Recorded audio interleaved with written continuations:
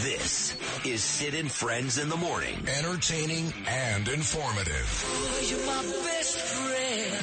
77 WABC. So if you want to save America from crooked Joe Biden, you must go caucus tomorrow. First step. The first step. We got to do it. We got to do it big. You got to get out. You can't sit home. If you're sick as a dog, you say, darling, I got to make it. Even if you vote and then pass away, it's worth it. If you knew Peggy Sue, then you know. Buddy Holly, Peggy Sue. Is there any significant? I love this song, but is this Steve Bannon's favorite song or something? Yeah. Any reason? He didn't die today, Buddy Holly. It wasn't the plane crash. Buddy's birthday? Where the caucuses are. Yeah, oh, you're right about that. Oh, my God, that's great. You're a genius.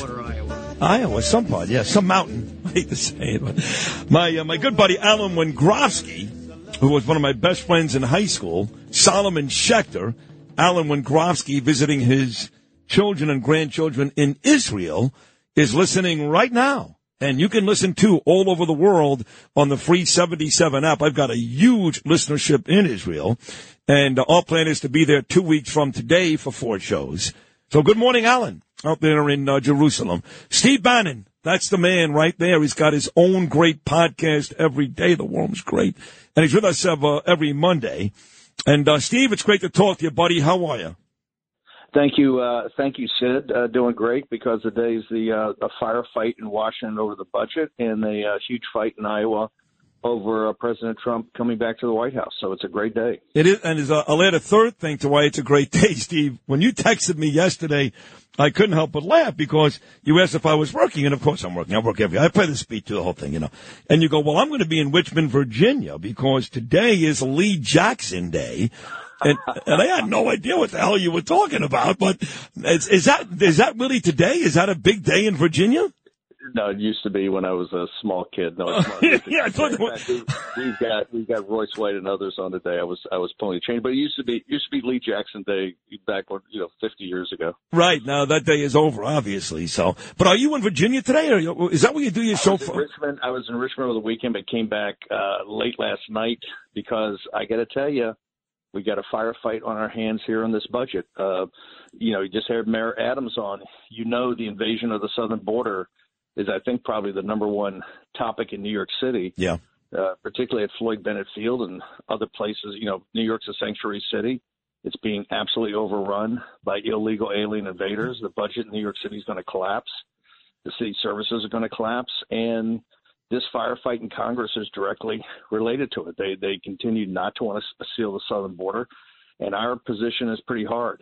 Either shut down the border immediately or shut down the government. And so we're going to have a huge fight starting this morning in the nation's capital. Are you telling me, Steve, there's nothing we can do with Mayorkas? I've had conversations with Anthony D'Esposito, and Nancy Mace is going to join me sometime next hour. They've talked about impeaching the guy, jokingly but not.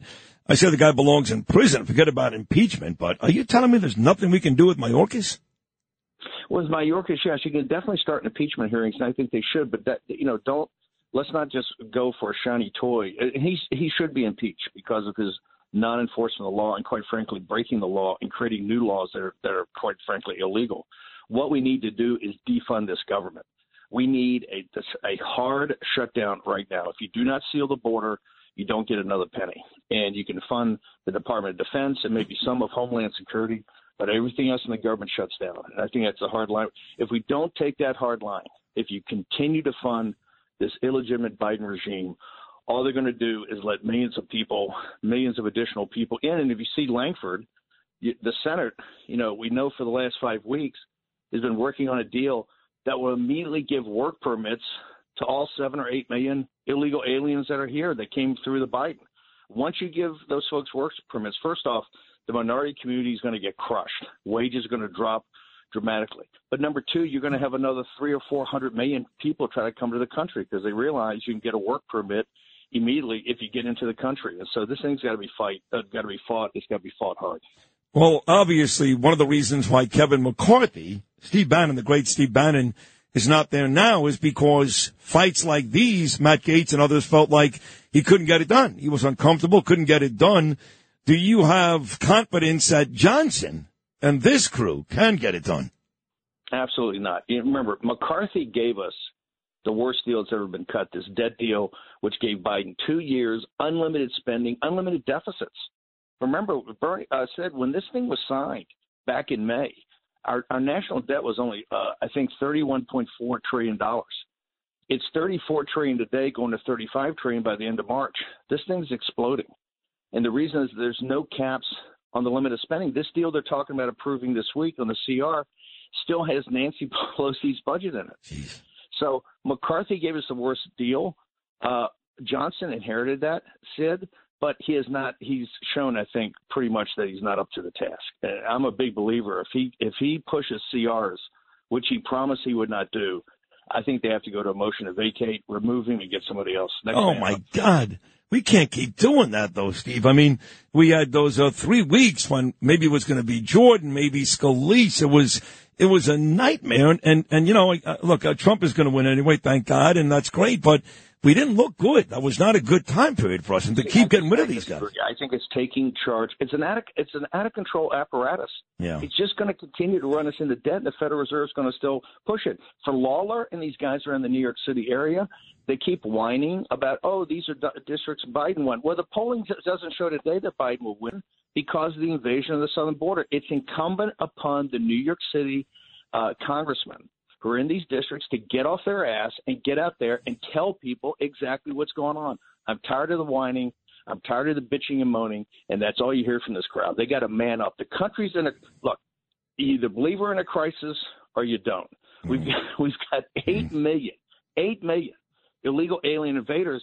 At the rate they're going now, you're going to have another 4 before President Trump gets here. You have 12 million illegal alien invaders into the country and without a sealed border. So you have to act like it's a crisis. The way to do it, the House has all the leverage in this deal.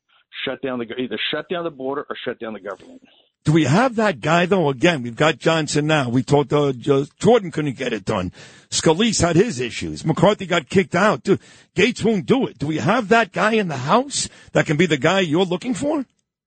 Look, I think there's a number of people out there. You got to try. I think Stefanik could be a good choice. You maybe even double back on Jordan. I don't know. Let them figure it out. Here's the message we have to send. If you're going to sit there and if you're going to get this job and get in there and immediately get into the swamp and start having Chuck Schumer and Mitch McConnell tell you what to do, then you're the wrong guy. Boom, next man up. Yeah, you're right. It's just like in warfare. You lose people all the time. This guy's not up to it. We're in a crisis. Next man up. Actually, like the backup cornerback after an injury with the NFL playoffs going into almost into week 2 with 2 games coming up today. The great Steve Bannon joining us here. So I got to tell you, our guy Trump is ready to kick ass in Iowa, and it looks like he's going to win the primary relatively easily. I haven't bought it to Nikki Haley, not even once.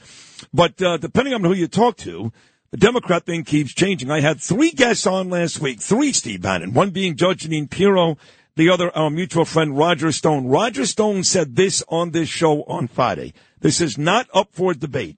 He said, Sid, this happened. Barack Obama met Joe Biden a week or 2 ago, and he said, you're done. He said, the ticket will be, there's no doubt, the ticket will be Michelle Obama and Gavin Newsom. And that scares me just a little, to be honest, because Obama, for some reason, still has a lot of love in this country.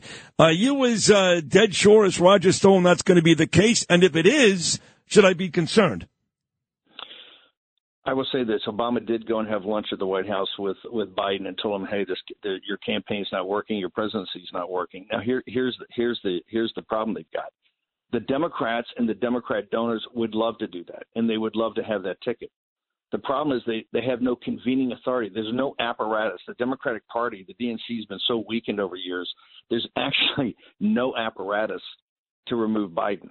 You know, Biden's not even having a primary. There's no real primary over there. So there's no apparatus actually to force him out. Those guys would love to force him out. But he's kind of dug in right now. I think the reason he's dug in, he understands his legal problems. It's not simply Hunter Biden. It's all the corruption, the money he took from the CCP, money he took from Ukraine. So he's in there as much for self-preservation as anything else.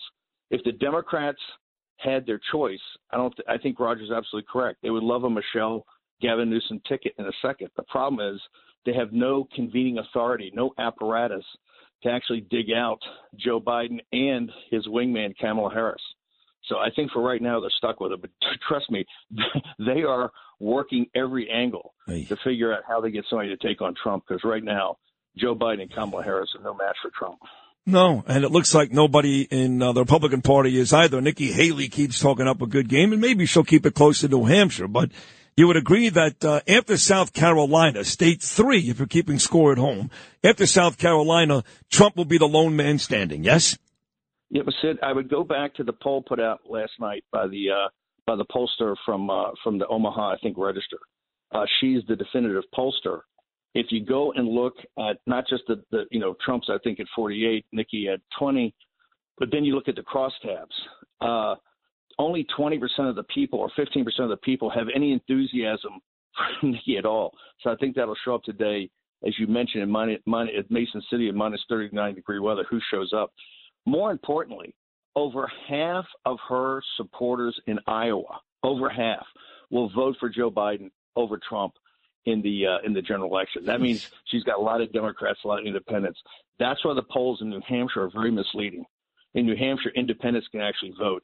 I would tell you that I think right now at least 60% of her support in New Hampshire are not really Republicans, or not people who are going to support President Trump. So they're going to make a big deal tonight about the horse race in New Hampshire. I think it's phony, because I think the independents voting show you, or Democrats that register for a day to vote, show you most of her support is coming from people who are never going to vote for a Republican candidate named Trump. And that's why I think you're right. I think by South Carolina, no later than Super Tuesday, the Nikki Haley phenomenon is over. I think it's over, too, and I won't miss her. Last one. I know you got about 2 minutes to go, Steve, and you're amazing. You're brilliant.